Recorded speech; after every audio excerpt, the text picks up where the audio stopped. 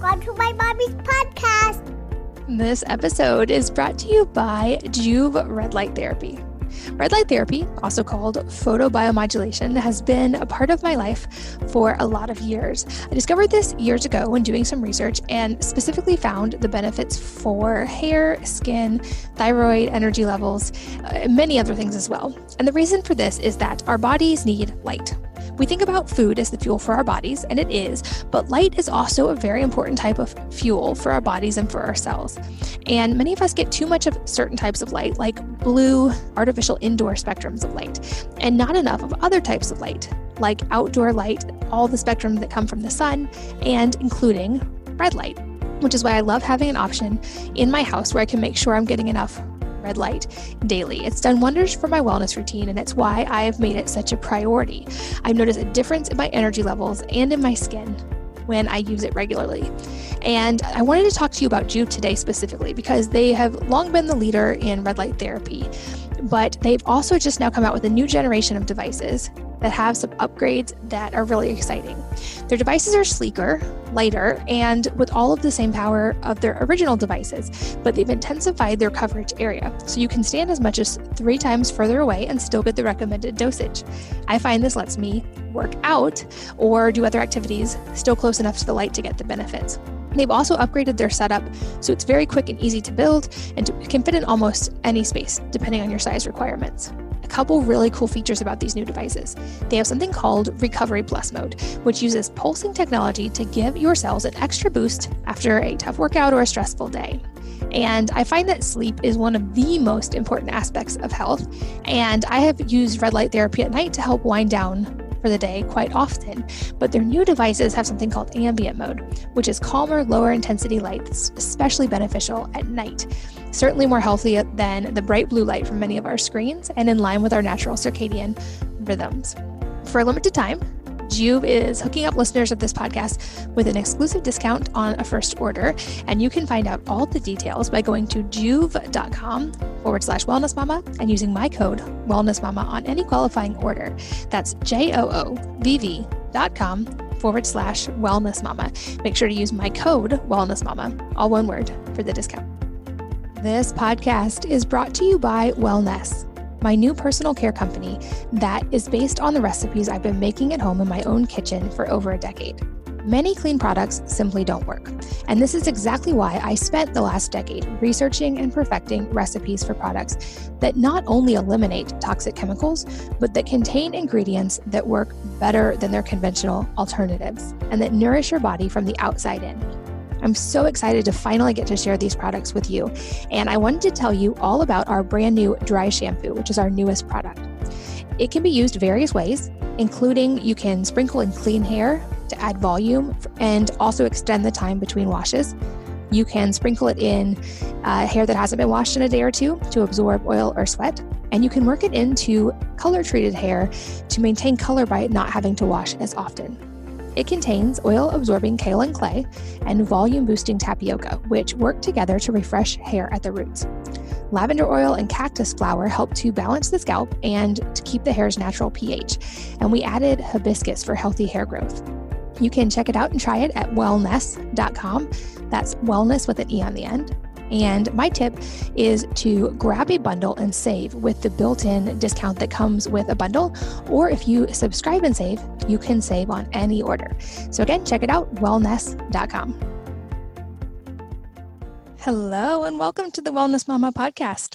I'm Katie from wellnessmama.com and wellness.com. That's wellness with an E on the end. My new line of personal care products like hair care, toothpaste, and hand sanitizer. This episode has been a long time coming, but I wanted to make sure there was reliable data before having this interview. I am back with Dr. Chris Masterjohn, one of the researchers I highly, highly respect in the field of nutrition. And he has been very closely following the research on COVID and not just what can help the immune system, what the actual studies are saying right now. We do have some studies that show some really fascinating things, especially related to vitamin D, which we go deep on, but also on things like long-term immunity, herd immunity, and what the likelihood of a second wave is. He's extremely data-backed and research-backed, and he has done interviews with many experts who are the ones doing the mathematical research on cases and mortality and what we likely will face in the future. So I thought it was a very timely point to have him on and to go really deep on these topics. I learned a lot. He makes some really practical suggestions based on the current research for supporting the immune system and reducing the severity of a potential infection. He also makes some great points about societal trends when it comes to immunity. So like I said, I learned a lot. I know that you will too. And without further ado, let's jump in with Chris. Chris, welcome back. Katie, thank you so much for having me back. It's great to be here. I'm very excited to chat with you today, and I think this will be a very relevant and timely episode, and one that I have waited a while to record, and I've largely held off from talking very much about COVID on this podcast until I felt like there was more data available and it wasn't just guessing. And I know that you have closely followed the data, especially related to specific aspects of this related to the immune system, like certain vitamins and nutrients and things we can do that may or may not be helpful. And so you were the first person that came to mind when I wanted to talk about this. And I'm so grateful for you for being here today to delve in. Thank you so much for having me. Can't wait. So I think to start, there definitely seems to be common recommendations around certain vitamins that are speculated to have a positive effect in supporting the immune system, which then, of course, might help in cases like respiratory illness. And I want to make sure, obviously, that we're not making any medical claims. I know you are always very careful to echo that as well, and that none of this is medical advice, but you do have an expertise in the nutritional side of this. And I think this is where it's really important to go deep, because this is a tangible thing that we're all very much in control of, and we have the ability to choose what we consume on a daily basis. So to start with some of the common ones that are recommended, I've even seen these in the mainstream media being recommended recently, things like zinc and vitamin C, vitamin D. And I'd love to go through those almost just line by line and go through what is the research actually showing now that we are starting to have some actual data. So let's start, since it's still a little bit sunny outside in some places, let's start with vitamin D. What is the actual research and data showing on vitamin D and COVID right now? Yeah, so out of everything, vitamin D has the largest body of literature behind it. And it has the strongest amount of evidence of any nutrient for COVID-19, whether for or against efficacy. And the evidence happens to lie right now very strongly in favor of vitamin D being very effective. Probably it's not that effective against getting COVID, but the evidence seems to suggest that it is somewhat protective against getting COVID. But the evidence is much stronger for restraining the severity and mortality of COVID. And so in that case, we've moved from having a pretty strong foundation of a large number of observational studies that were all saying the same thing, that maintaining vitamin D status at least 30 nanograms per milliliter is associated with a much lower severity and mortality of COVID. We now have moved from that to having a randomized controlled trial where, yes, it was small, and yes, we need to see it repeated by other people, but the first trial that was published showed that supplementation with vitamin D reduced the odds of being admitted into the ICU by 98%. And so that's an extremely strong finding. And that, of course, is not about mortality. Now, it just so happens that in that study, there were 2 people who died in the placebo group, and there were 0 people who died in the vitamin D group. But that's not enough people dying to run any statistics on. So it does look like it was strongly protective against mortality, but there's just not enough mortality in that study. But it does show a very strong effect on severity by, in this case, almost wiping out the need for ICU admissions. Now, it's also the case that there are more than 24 trials that are registered in the government database that are generally, last I looked, not further than the recruitment phase, but are all designed to test treatment effects of vitamin D. And so in probably 3 or 4 months, we will have a much larger body of research on treatment effects for vitamin D. But to have roughly a dozen observational studies all saying the same thing, and to now have the first randomized controlled trial come out and confirm what those observational studies were saying, just is very strongly in favor of vitamin D, particularly in the context of reducing the severity of COVID.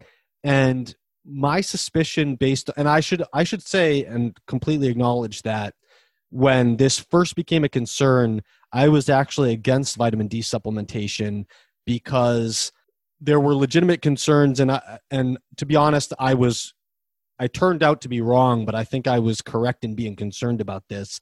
We know that the virus enters the cell using a protein called ACE2, and there were a number of studies suggesting that vitamin D increases that protein, and that happens to be a positive effect for health because ACE2 helps reduce blood pressure and helps maintain a healthy cardiovascular system and a healthy respiratory system.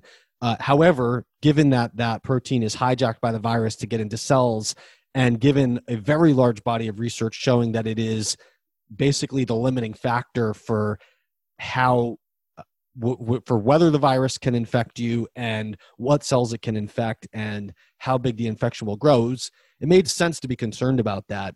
But it seems that vitamin D, because of its effects on the immune system, besides that protein, completely separate from that, because it appears to limit and of course, vitamin D does make antiviral peptides, but because the evidence is stronger for severity and mortality than for infection risk, I think what is more operative is vitamin D's effect on regulating the immune system.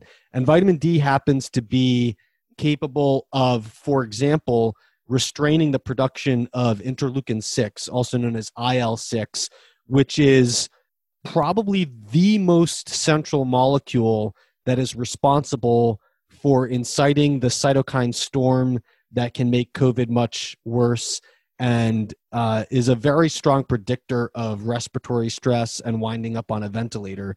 And so my suspicion is that what vitamin D is mostly, or at least most strongly doing, is that just having normal vitamin D status and not being suboptimal or inadequate or deficient basically puts you in a situation where you might get sick, but you're not going to have the inflammation, or you're much less likely to have the inflammation just totally spiral out of control. And because the severity and mortality risk of COVID is much less about direct viral damage, not to say that that's not the case at all, but it's much less about that. And it's much more about, do certain parts of your immune system responsible for clotting and respiratory stress and tissue damage, do those just totally spiral out of control? And vitamin D probably is acting to restrain that, and probably that's what it's doing. But I think the take-home message is, if you have the foresight to be able to manage your vitamin D status before you get sick at all, just maintaining your vitamin D status in the normal range according to the laboratory, which means keeping it in at least the low to mid 30s in nanograms per milliliter. So reference range is usually 30 or 32 or something like that. Just being above that bottom seems to account for almost all of the effect observed in these studies. And so, you mentioned the disclaimer, and yes, I completely will voice the disclaimer. I'm not a doctor. I'm not a physician. I'm also not an epidemiologist. Vitamin D is well within my expertise, but we can't tell people what will have a treatment effect, what to do when they get sick. But we're not talking about something with risk here. We're talking about what you should be doing anyway, right? And so I think it's incredibly powerful to say that simply maintaining your vitamin D status in the normal range, according to the laboratory, for which there are abundant reasons to do anyway, regarding bone health, most famously, and other things as well, that seems to take care of most of what's observed in the studies. And that, across observational studies and the first randomized controlled trial, it looks like that might be bringing the probability of having a severe or fatal case down tremendously and possibly very close to zero. Probably not zero, but possibly 90% plus reduced. And so we're not talking about going out and using an experimental drug. We're talking about just doing what you should be doing with vitamin D anyway. And so I don't want to tell anyone what to do to treat a disease, but I also don't feel conflicted about saying, it's okay to do what we in the know have been saying you should do for the last 10 years on vitamin D and get your levels at least up over 30 nanograms per milliliter. And so I look forward to seeing the other trials that come out, but right now everything looks very positive for vitamin D. Yeah, and that's a great point. This is something that the body naturally makes from sun exposure, and that we do have, like you said, years of clinical data of what it should be as a minimum, that threshold. And that's an easy thing to test. Your doctor should be able to help you test that. Or there are now even places I've gone to get that tested myself without a doctor. I feel like that is a really valuable metric to know going into any cold and flu season, not just right now, but one that our family always tests in the fall and winter anyway. For people who are wondering if they're going to get tested and try to get that level up, or someone maybe is below that threshold, are there special considerations to be aware of on what form of vitamin D to supplement with if you're not in a sunny area to get your levels up? I would use vitamin D3 as opposed to vitamin D2, but I wouldn't be too concerned beyond that. I mean, particularly if you're just trying to get your levels at 30 nanograms per milliliter. If you're mega dosing, there's concerns about balance with other nutrients and stuff like that. But just if in terms of efforts to get up to 30 nanograms per milliliter or a little higher than that, any vitamin D3 should be acceptable. Gotcha. I feel like that study is so important as well, because I know early on there was all the talk of needing to flatten the curve so that hospitals and ICUs wouldn't get overwhelmed. And so if there's now data showing that something like vitamin D can reduce the likelihood of someone ending up in the ICU by 98%, that's drastic and seems like it would make a huge difference for medical care going forward with battling this. The other things that are commonly recommended, of course, for any respiratory illness and now for COVID, vitamin C is, of course, always on the list. Do we have any data directly with vitamin C and COVID yet? Not that I've seen. So there's reports of treatment using it. And to be honest, I haven't done a complete deep dive on all the literature, but I haven't seen data that could really tease out statistically how effective the vitamin C is when being used as emergency medicine. So I do think that getting adequate vitamin C is a very, very, very smart thing to do. And based on other cases of respiratory distress, there is data suggesting that high-dose vitamin C, when someone is in acute respiratory distress, can cut the mortality rate in half. And it's possible that I've missed recent studies that have come out, because it is very hard to keep up with everything that comes out, because it's often dozens or more titles a day. But I haven't seen anything like what there is for vitamin D in terms of getting a good sense of the exact dose that has the exact effect. But so my personal opinion is, and this is more at the level of, I guess, hedging against my uncertainty about whether high-dose vitamin C could have harmful effects when used too early, which is based largely on mechanistic speculation. But at this point, I'm concerned enough that I would say, get 100-300 milligrams of vitamin C a day as a preventative, but I wouldn't be taking 5, 10, 15 grams of vitamin C a day just as a preventative.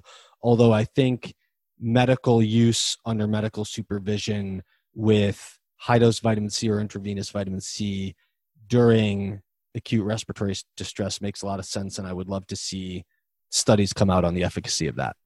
Gotcha. Okay, that makes sense. And another one that definitely is talked about right now is zinc. I know there's it seems like a lot of data back and forth on this one, and there's also various forms of zinc.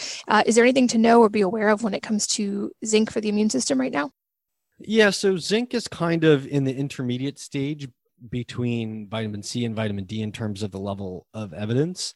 One thing that we're still waiting on would be a clinical trial with zinc. But we started out knowing that zinc is a very powerful inhibitor of key enzymes that the virus uses to replicate. And that zinc inhibits a lot of what zinc does to the virus is the same exact thing that researchers are trying to develop drugs to do. So zinc looked very positive from the get-go. And then people started using it. And so there was a study that was done by NYU Langone Health, one of the hospitals in New York City during the height of the pandemic here. And this study was not very strong in terms of how it was designed. Basically, what they were doing was they were using hydroxychloroquine and azithromycin as part of their protocol, their standard protocol early on. And of course, these drugs have now fallen out of favor due to evidence about them. But this was back when it was still the normal thing to do to treat people with this. And then on one date, they started adding zinc to their protocol. And they basically looked at what happened after they started adding zinc versus what happened before they started adding zinc. And it suggested that adding the zinc was associated with a 50% higher likelihood of being released within the short time frame of the study period. I think this was 1 or 2 weeks. So this was for people in critical care. So it was a 50% increase in the likelihood that they would be released on a short-term basis, which is very positive. And then they had cut in half the likelihood that someone would be sent to hospice or would die. And so someone's sent to hospice care if they're expected to die. So that, it on the surface, it looks like, pretty positive for zinc's ability to cut down severity and mortality. But the fact that they didn't randomize people to receive the zinc or not and simply looked at before and after raises questions such as, maybe had they not introduced the zinc, things would have gotten better anyway because of other things, even around the viral spread or the other treatments or the sun exposure. I mean, vitamin D would be an example, right? Because this thing started in the winter. And so as time goes on, everyone's vitamin D status is higher, things like that. So I do think that the data look good for zinc, but to be as sure on zinc as we are on vitamin D, we need to start seeing the randomized controlled trials, and we haven't gotten that far yet. But things do look good for zinc. And, again, these fall into the category of, zinc supplementation has been studied. I guess a good example would be like, who's at high risk for COVID? Older men, right? And so we have trials lasting years giving high dose zinc supplementation to people in that category to try to prevent age-related macular degeneration and things like that. And so, we know it's safe for people in the plus 65, plus 75, or even plus 80 age group to supplement with 85 milligrams of zinc a day for 2 years. And so, again, when we're talking about zinc supplementation, especially on a short to medium term basis, we're not talking about something that risky. And so I think that it just makes sense if you're in a high risk situation to be proactive about zinc supplementation, because there's very little harm in it. And the data might not be completely solid on the treatment effect, but it looks good. And so I think, in terms of zinc supplementation, probably and this is, of course, is a very complicated topic, but if I were to try to come up with a simple rule, I would say if you're in a situation where you're really worried about coming in contact with COVID, and I would define that as there's an active and growing caseload in your area, or maybe cases haven't been that bad, but schools just opened up and you don't know what's going to happen the next 2 weeks, or cases have been really high and they're not going down, or you're traveling, or you work in an indoor environment where people, I guess if you worked indoors in a restaurant or a coffee shop, even if COVID's not that bad in your area, you're probably in a higher risk category or whatever. You can define it how you want, but if you consider yourself in a moderate to high risk situation in terms of coming into contact with COVID, I personally would consider it wise to step up zinc supplementation on the order of maybe taking 15 milligrams of zinc 3 times a day. It's best on an empty stomach, but if it nauseates you, you should take it with food, but you should always try to take it with a meal that doesn't contain any whole grains, nuts, seeds, or legumes. And so it's better to space it out, but you also have to consider what's practical and sustainable for you. So the ideal thing would be 15 milligrams of zinc. In terms of the form, I think a lot of different types of zinc are acceptable. I just don't like zinc picolinate or zinc oxide, but most other forms of zinc I think are good. And so 15 milligrams of zinc 3 times a day, either on an empty stomach or with some food that doesn't contain whole grains, nuts, seeds, and legumes.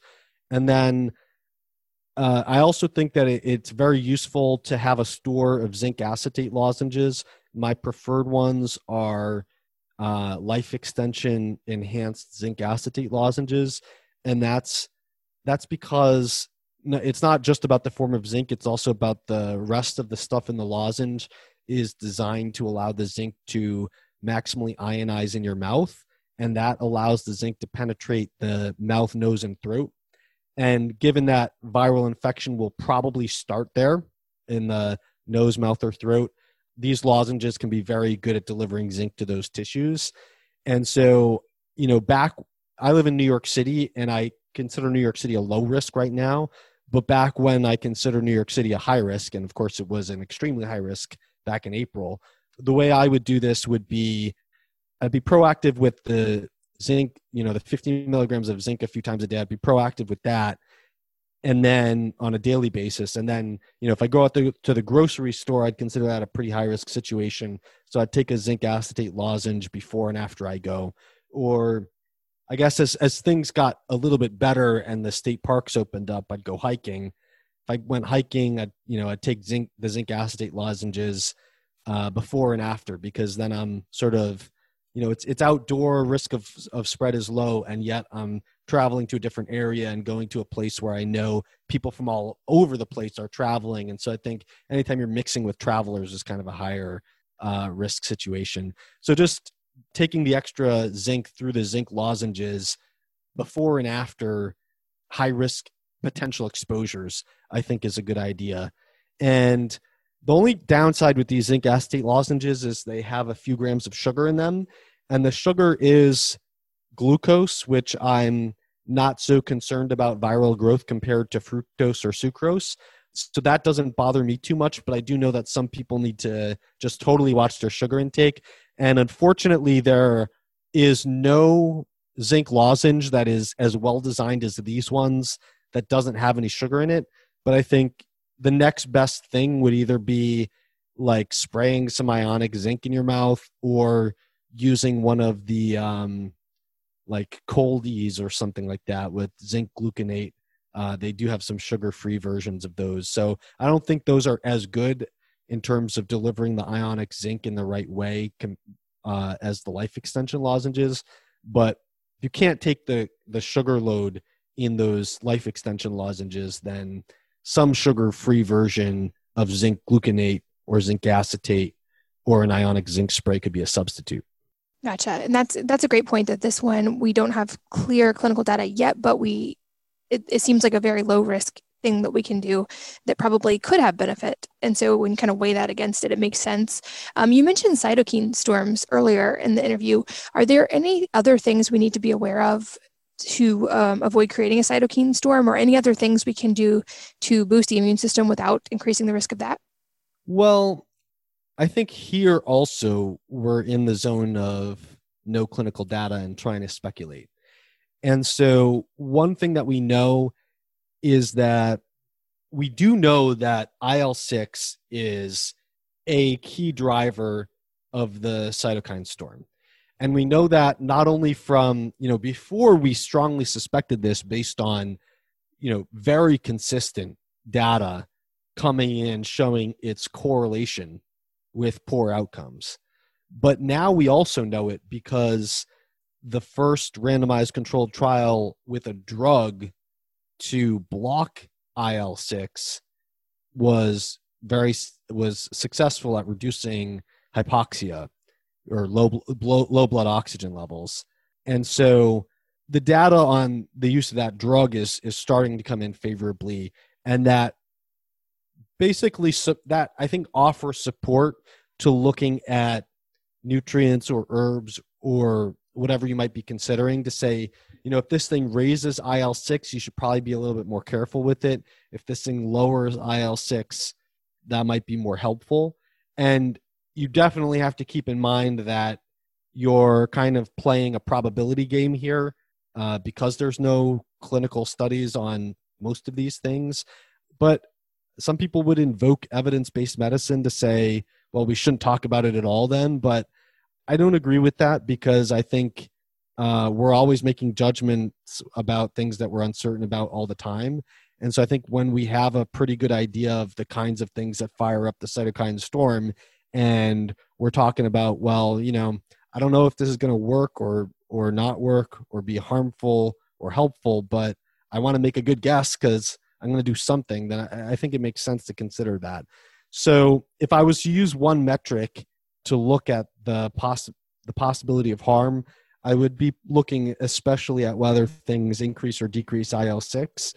And one thing that looks positive for IL-6 is lactoferrin. And lactoferrin is an iron-carrying protein that is present in colostrum and milk. And interestingly enough, so lactoferrin has been used previously in pregnant women with a variety of different causes of inflammation, where it's been shown to help normalize iron metabolism in those women by suppressing IL-6. And its ability to suppress IL-6 has been shown in that context across quite a number of different inflammatory conditions. So it seems to be a general principle of lactoferrin. And there's also some in vitro data, meaning in a test tube, suggesting that not only lactoferrin, but whey proteins in general, and lactoferrin is one of the whey proteins, have an antiviral effect. And so I'm not so sure that, it's not always the case that dumping something on a cell in a petri dish and trying to see if it blocks the virus, it's not always the case that eating that thing is going to do the same thing. But because lactoferrin has been shown in supplementation trials to lower IL-6, and because there's a possible effect of whey protein generally being antiviral, and because the easiest way to get lactoferrin in is actually to take 20 to 40 grams of whey protein, then I think that getting 20 to 40 grams of whey protein is, something that's more likely to have a positive effect than not. And then, I know much more about protein, carbs, fat, vitamins, and minerals and essential fatty acids than I do about herbs, but it would probably be best to talk to an herbal expert on the thousands of herbs and which ones increase or decrease IL-6. But I did do a comprehensive review on elderberry, and I did this a few months ago on the many people were concerned about elderberry causing a cytokine storm. And I did a comprehensive review of all the literature on elderberry and cytokines. And the evidence just, I don't think it favors being concerned about elderberry. Elderberry has been shown in some cell studies to raise certain cytokines, but in elderberry supplementation trials, elderberry is antiviral without affecting cytokines. And if you look at the specific cytokines and the specific cell types, every time you look at the type of cells or the types of cytokines that would be concerned about in COVID-19, elderberry is generally having a positive effect in reducing those. And when you look at the studies showing elderberry can raise cytokine production in certain cells, it's generally the cytokines or the cells that we're not concerned about in COVID-19. For anyone that wants the details of that, if you just go to chrismasterjohnphd.com and search for elderberry, or if you Google my name with "Can elderberry cause a cytokine storm?" you'll get my complete review with referenced and with all those details. In terms of, I think there are a large number of other herbs that may have an increase or decreasing effect on IL-6, but because herbs are not my main thing, I just can't really venture into that area beyond elderberry to talk much about it. Gotcha. That makes sense. I'll make sure, I know you've written on a lot of these topics. I'll make sure I link to those in the show notes so people can find them and keep reading. And I didn't know that about whey protein powder. That's really helpful on a personal level. I've been trying to figure out how to increase my protein anyway. So kill two birds with one stone with that one. You mentioned earlier on that middle-aged or elderly men seem to be at higher risk. And I know early on we didn't really know who seemed to necessarily be most at risk. And it seems like we have more clear data on that right now. I know from what I've seen as a mom, I'm very not worried about any of my kids since none of them have any pre-existing conditions and they're all pretty young. But what are you seeing in the data right now of who might still be at risk versus who's likely to have a less severe case, even if they contract it?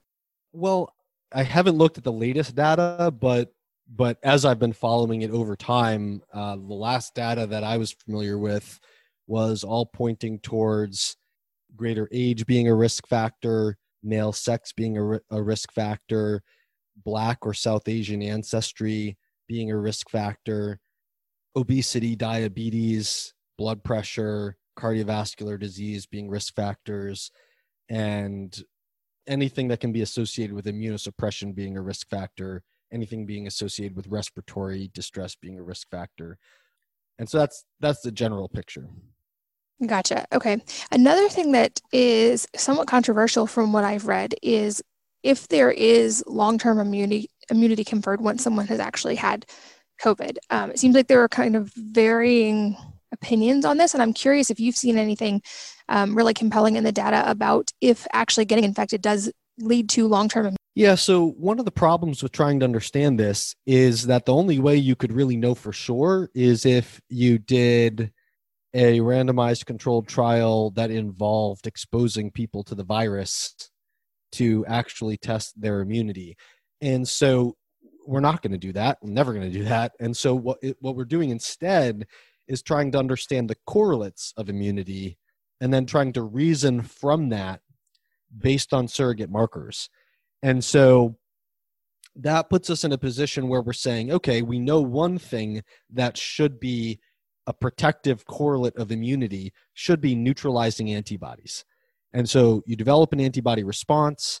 To be neutralizing antibodies means that if you took those antibodies out of someone's blood and you mixed them with a cell that you were trying to infect with the virus in a test tube, that those antibodies would block the virus from infecting the cell. And so not all antibodies that are provoked to the virus will necessarily be neutralizing, because an antibody can bind to the virus but not do anything to its ability to, or bind to the virus or bind to a protein that the virus is supposed to bind to, but not necessarily do anything to actually prevent infection. And there are also sometimes enhancing antibodies that can actually make a viral infection worse. So just because the antibodies are raised to the virus does not mean that they're protective and does not mean that they're a correlate of immunity. But neutralizing antibodies are one of the correlates of immunity. And so, if you see neutralizing antibodies rise in response to a treatment or in response to infection, then that is, you could say bullish for lasting immunity. But then if you see the neutralizing antibodies fall off, you could say that's bearish for lasting immunity. And so one of the concerning things that we've seen is that the neutralizing antibodies do seem to drop off even when the total antibodies remain elevated after 2, 3, 4 months. On the other hand, another apparent correlate of immunity is T cell immunity. And that's when you can take a T cell out of someone's blood and you can show that not only does it respond to the virus, or not only does it match the virus, but it will grow its population and expand the colony in response to the virus, and it will attack the virus, etc. And in that case, the data seem to suggest that the T cell immunity will last for decades. Now, obviously, no one's had COVID for decades, so we don't know for sure. But what we know is that as long as people have had a recovery from COVID, the T cells remain very robust even after the neutralizing antibodies drop off. And then we also know that people who had T cell immunity to the first SARS virus, which was well more than a decade ago, almost two, they still have T cell immunity to the first SARS virus. And so given how similar these two viruses are, with the first one being called SARS coronavirus and this one being called SARS coronavirus 2, that's very bullish for lasting T cell immunity. Now, the question is, how much immunity from which mix of these things do you need to not get sick? And we just don't know, and we'll never know the answer to that. All we could do is estimate it or model it. And, because just because you have an immune response to something doesn't mean you didn't get sick, right? However, even in the cases where, let's say you got sick, neutralizing antibodies disappeared, but you have very active T cell immunity, even if you can get sick, you're probably not going to get anywhere near as sick as you got the first time around when you had no T cell immunity, right? So it's very, very, very unlikely that after being infected, someone's resistance ever drops to baseline. It might drop low enough to get infected again, but it probably is not going to drop in almost anyone low enough to allow a first infection that was as bad, a second infection that was as bad as the first infection. And then also, just because the neutralizing antibodies drop off doesn't mean that they're not going to rise back up if you were to get a second infection. And so there are circulating B cells that have the potential to produce those antibodies that will stay there even when the neutralizing antibodies die off.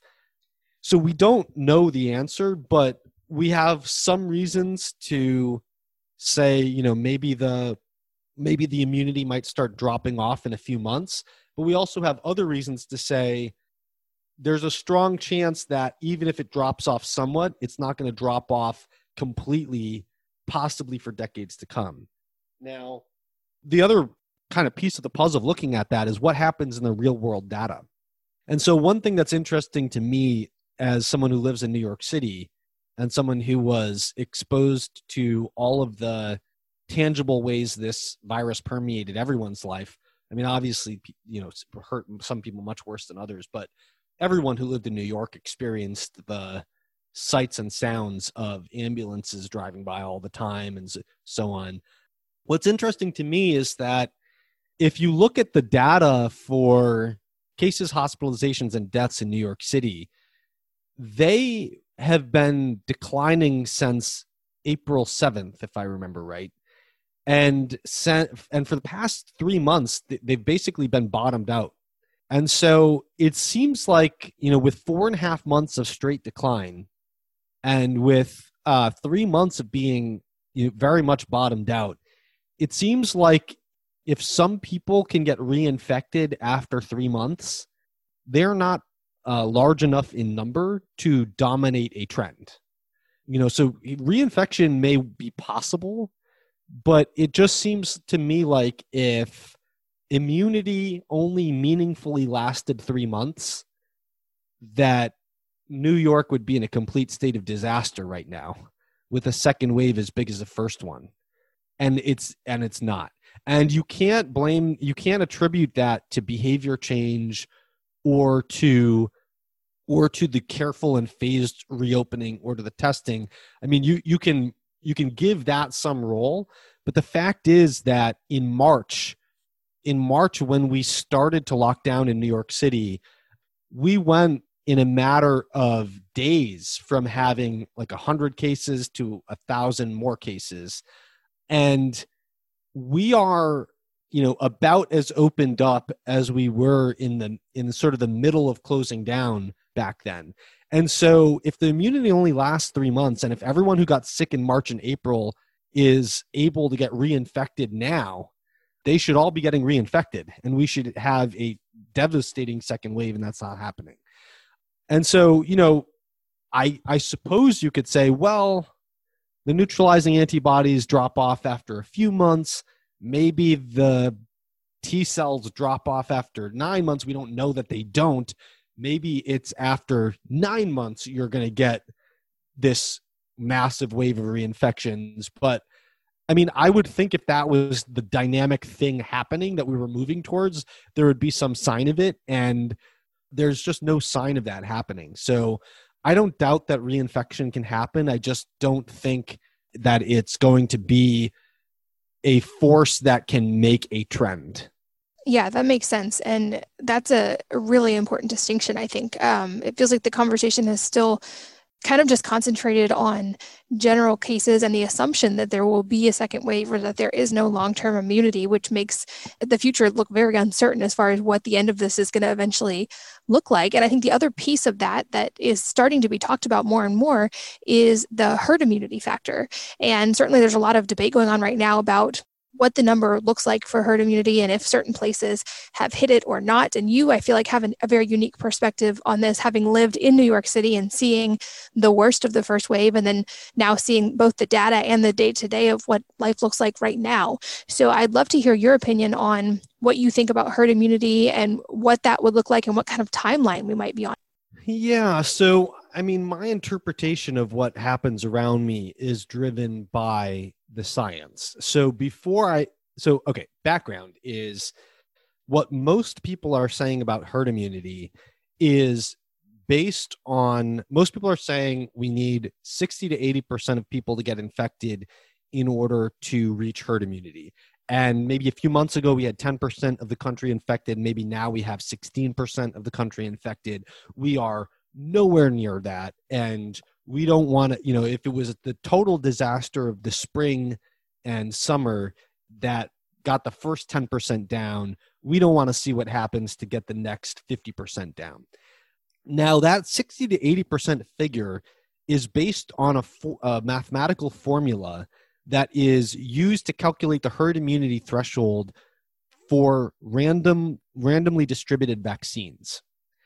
And what some scientists have pointed out in several papers that have been published by different groups, and these papers are generally coming out from mathematicians, but they're not all like disconnected from epidemiology. So I did a 2-hour interview with the corresponding author of one of the papers that came out of Europe, and this was with Gabriela Gomez, and her entire career, basically, even though she's a mathematician, her whole career has been modeling infectious disease epidemiology, and that's what she was doing way before COVID. And so it's not like these are people who were in the math field and just because everyone wants to do COVID research now, they thought, oh, I'll do it too.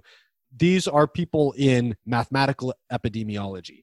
And what they've pointed out is that when you have a natural pandemic, the herd immunity threshold will usually be much lower than it would be for randomly distributed vaccines.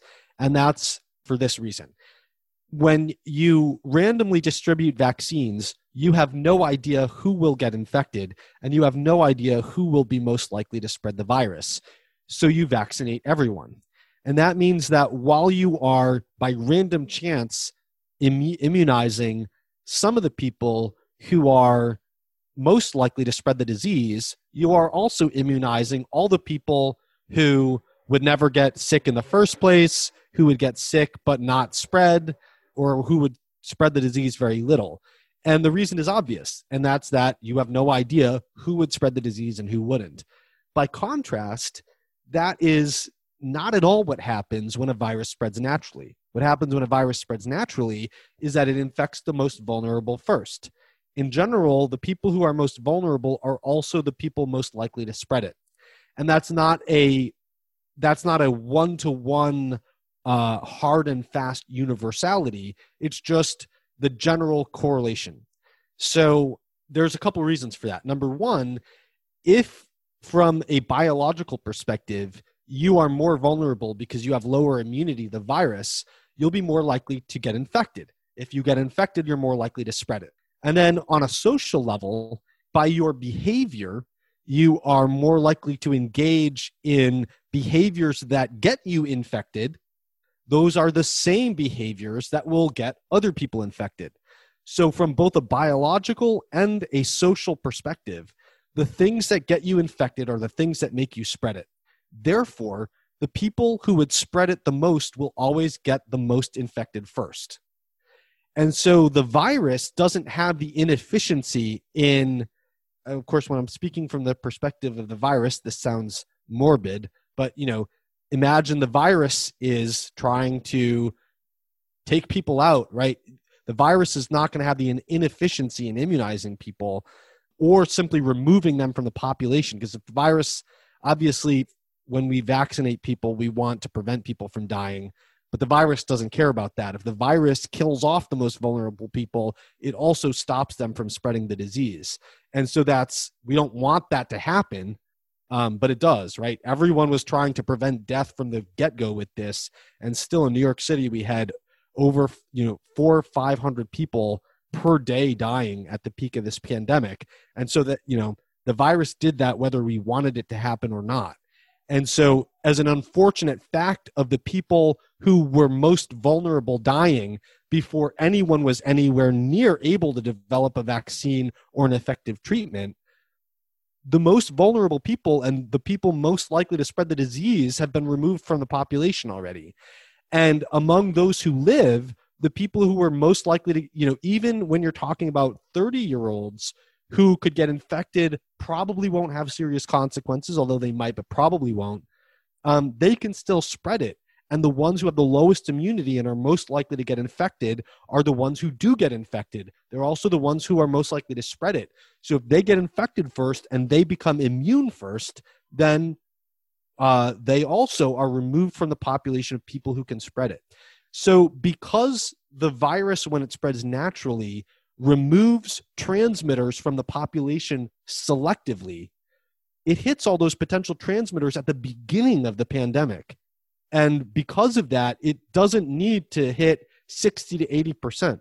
So if you vaccinate people and you need 60 to 80% of people to be vaccinated, that's because you're vaccinating all the large bulk of people that wouldn't be transmitters in order to get to the transmitters. The virus just comes and selectively picks off the transmitters, and so only needs to get 10 or 20% of those people.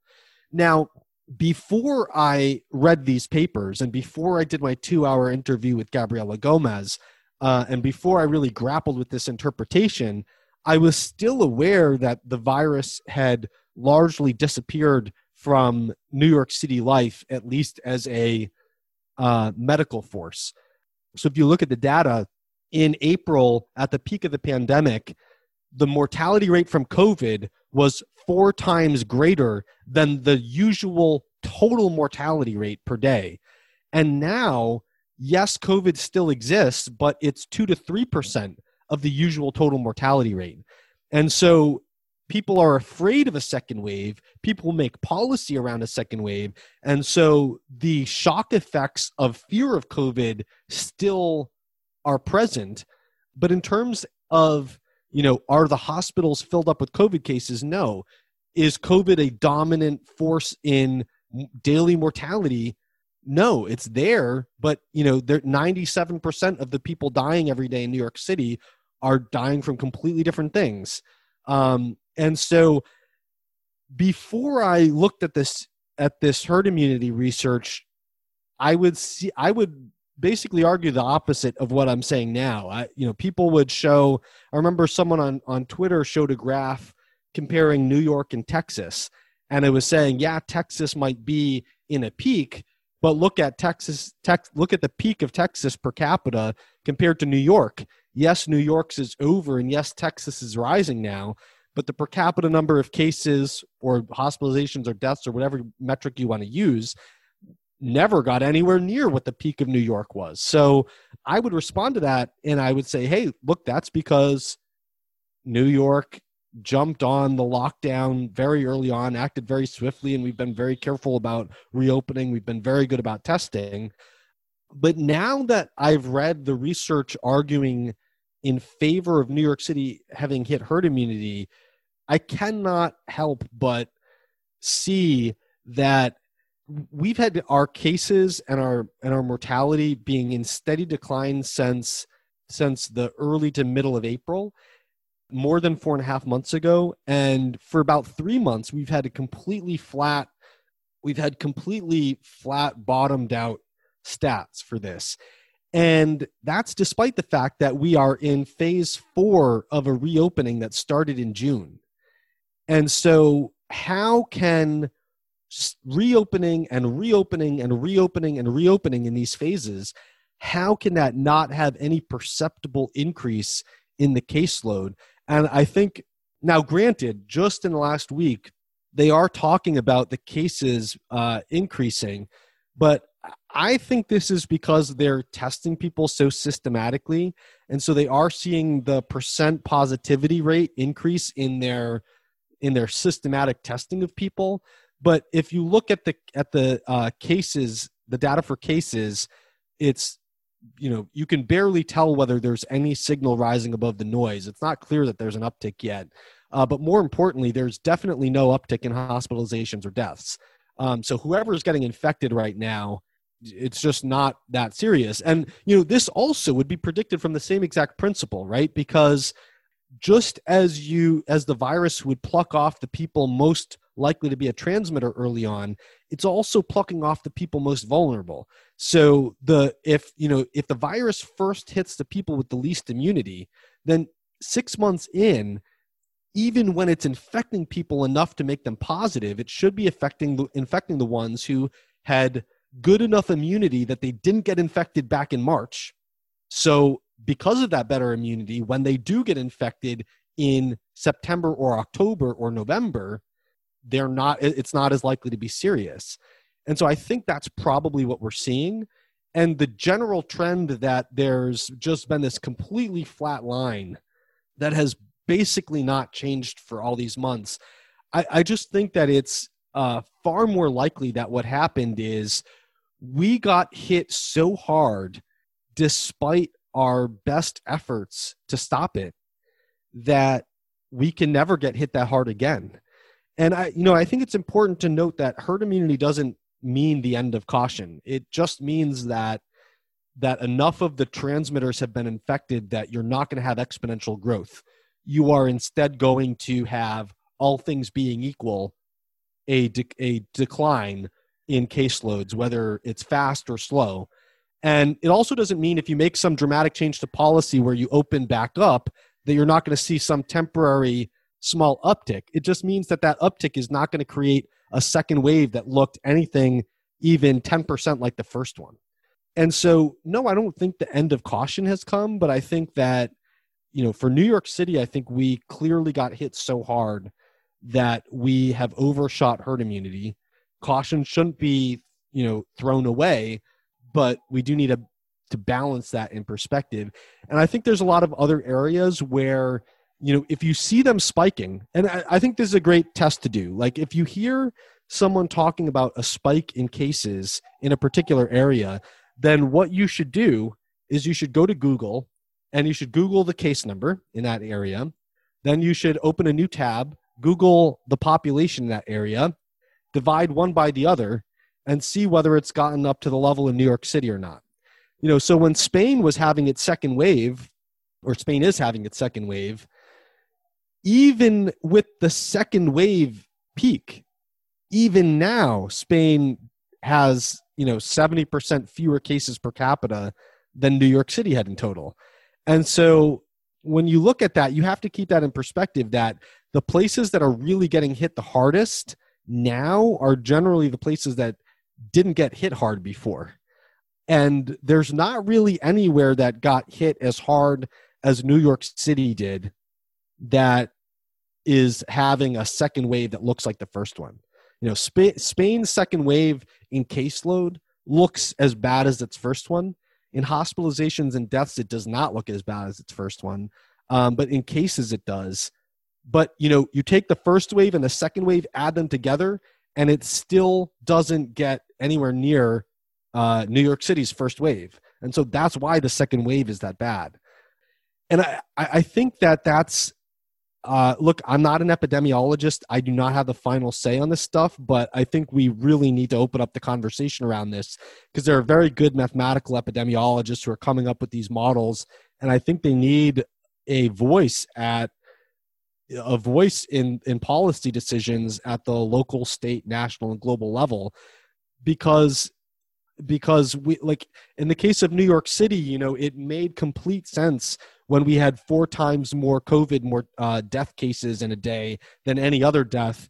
It made sense to ignore every other cause of death and focus on COVID.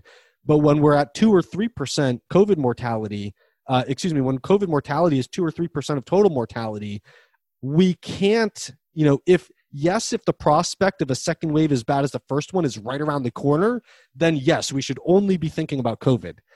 But if there's a very strong case to be made that second wave as bad as the first one is not right around the corner, then it becomes, it behooves us morally, ethically, and rationally to not ignore the 97% of mortality that isn't COVID. So I think it's a discussion that has to be had, because there's an opportunity cost to everything that we do, and we can't ignore COVID.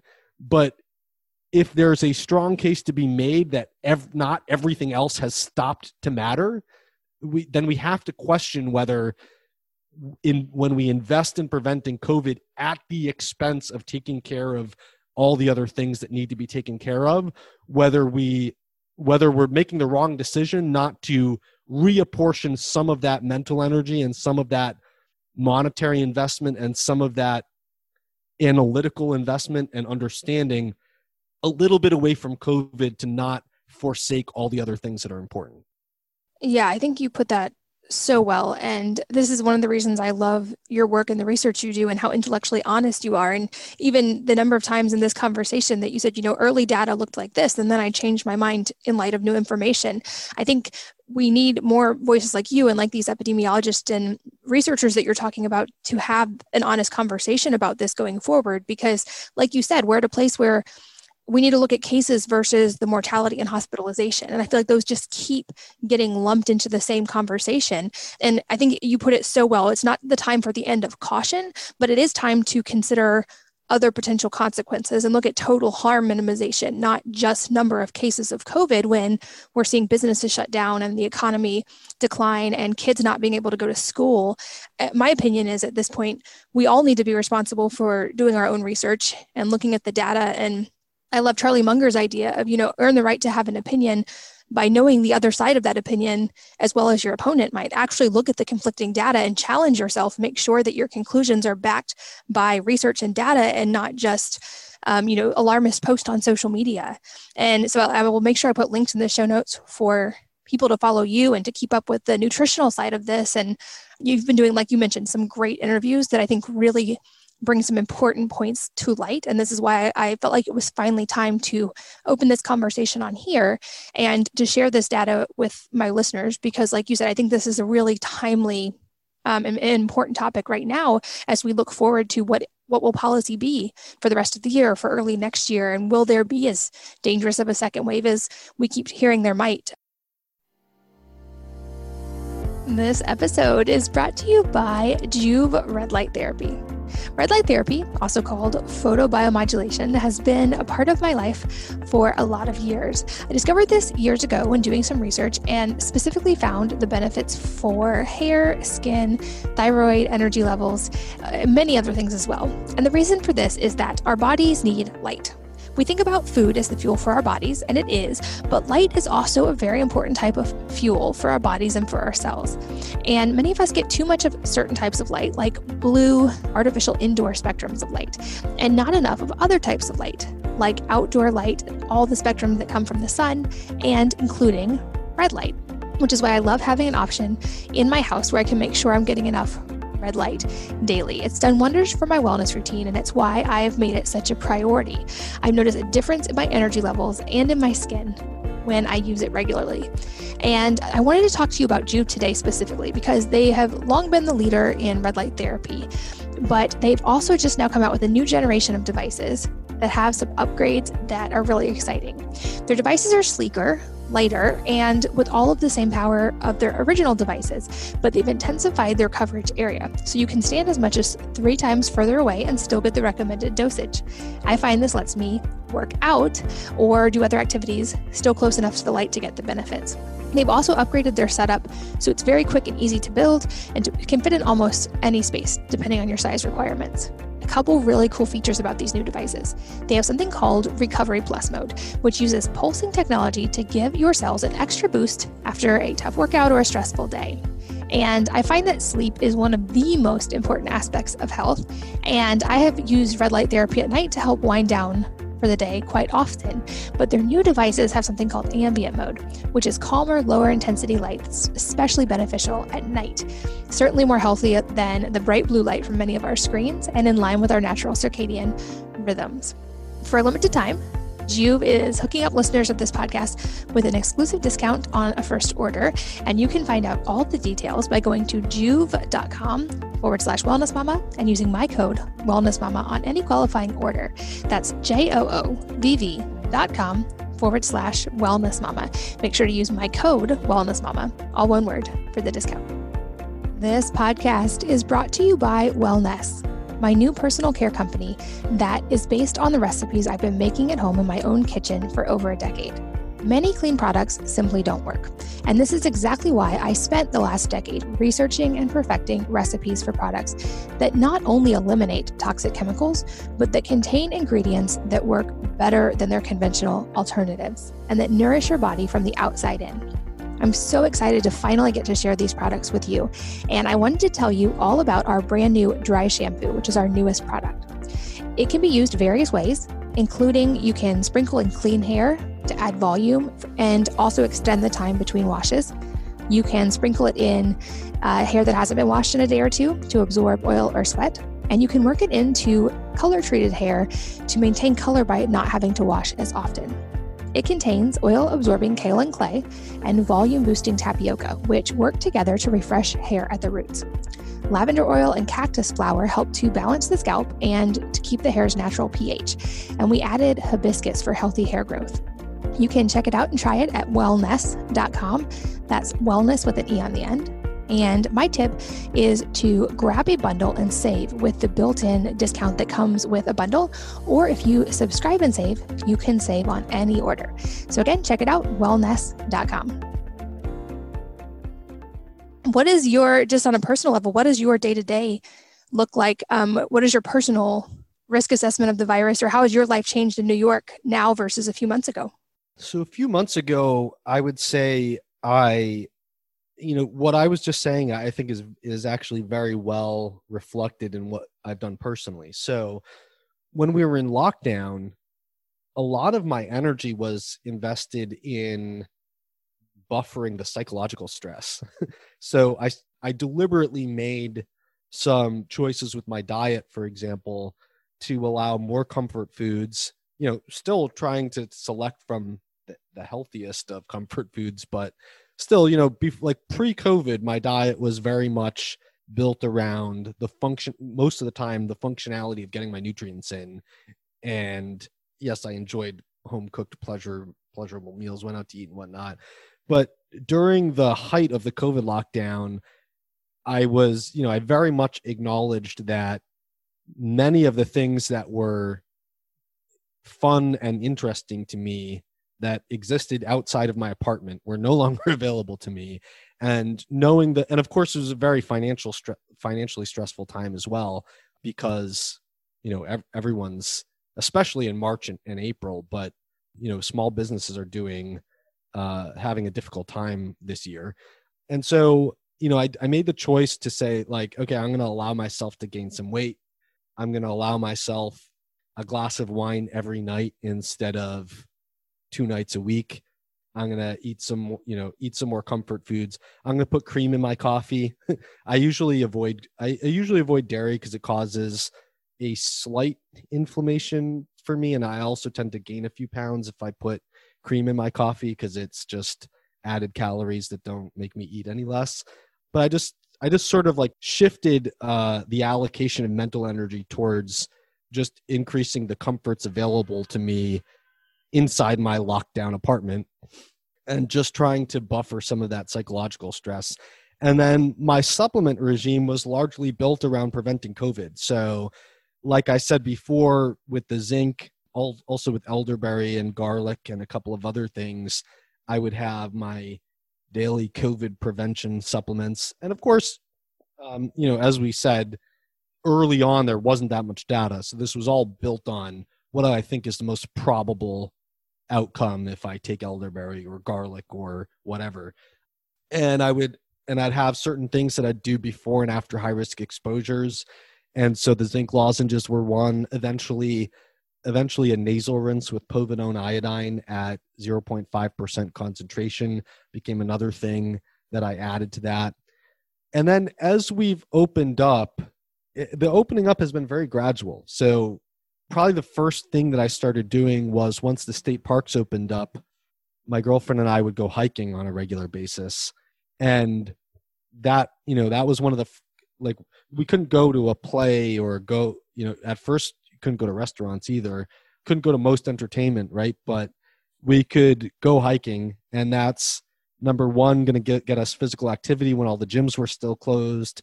Number two, going to get us outside where we get the benefits of sunshine, including the vitamin D as well as many other things. Number three, just, the whole forest bathing concept, just very much needed stress relief. And as that started, I said to myself, okay, I'm going to sort of gradually shift. Let's say that 10% let's say we're 10% back to normal compared to lockdown. Okay, I'm going to start taking a 10% allocation shift from my psychological stress and COVID prevention bucket and shift it back into, what was I doing before to keep optimal body composition, to, sort of have a stoic, non-inflammatory, vitamin and mineral positive diet, and just gradually shift things back there. So I've just gradually decreased so as an example, now I put cream in my coffee on weekends and I do black coffee during the week. Started to gradually decrease my alcohol consumption back to what it was before. Not quite, but, gradually. I've started to eliminate most of the comfort foods and eat a more, vitamin and mineral, non-inflammatory sort of oriented diet similar to what I had before. And then I guess my supplementation regime is very much not focused on COVID prevention and much more focused on what do I think are the things that I'm not hitting with my diet where I get the most benefit out of adding a supplement in. And so now my supplements look a lot like what they did pre-COVID and sort of nothing like what they did during COVID. But I still do have elderberry, garlic, povidone iodine, zinc, vitamin D. And I have those kind of in line for if I do something out of the ordinary where I think where I'm expecting that I'm mixing with travelers, or I spend a lot of time, now that indoor dining is around, say I participate in indoor dining, things that are theoretically a higher risk, I'll still add some of that sort of before and after high risk potential exposure prevention protocol. Take a zinc lozenge, take some garlic, elderberry, do a nasal rinse with the 0.5% povidone iodine. But that's become a very intermittent thing that is no longer the dominant force in my life. Got it. I think that's a super balanced approach. And I feel like this episode has been packed with so much practical information. I know that you have written so much and done interviews on a lot of these topics. So I'll make sure all of those are linked in the show notes at wellnessmama.fm. For any of you guys listening, I highly recommend following Chris on social media and keeping up with all of his research. He's incredible. Chris, thank you so much. I know I always say this, we're going to have to do another round sometime soon because you are such a wealth of knowledge. Happy to do it. I'm very appreciative of your time. Thank you for all the research that you are doing in this and for sharing such a well-informed and balanced approach to this. So thank you for your time today. You're welcome. Thank you so much for having me on. It was great.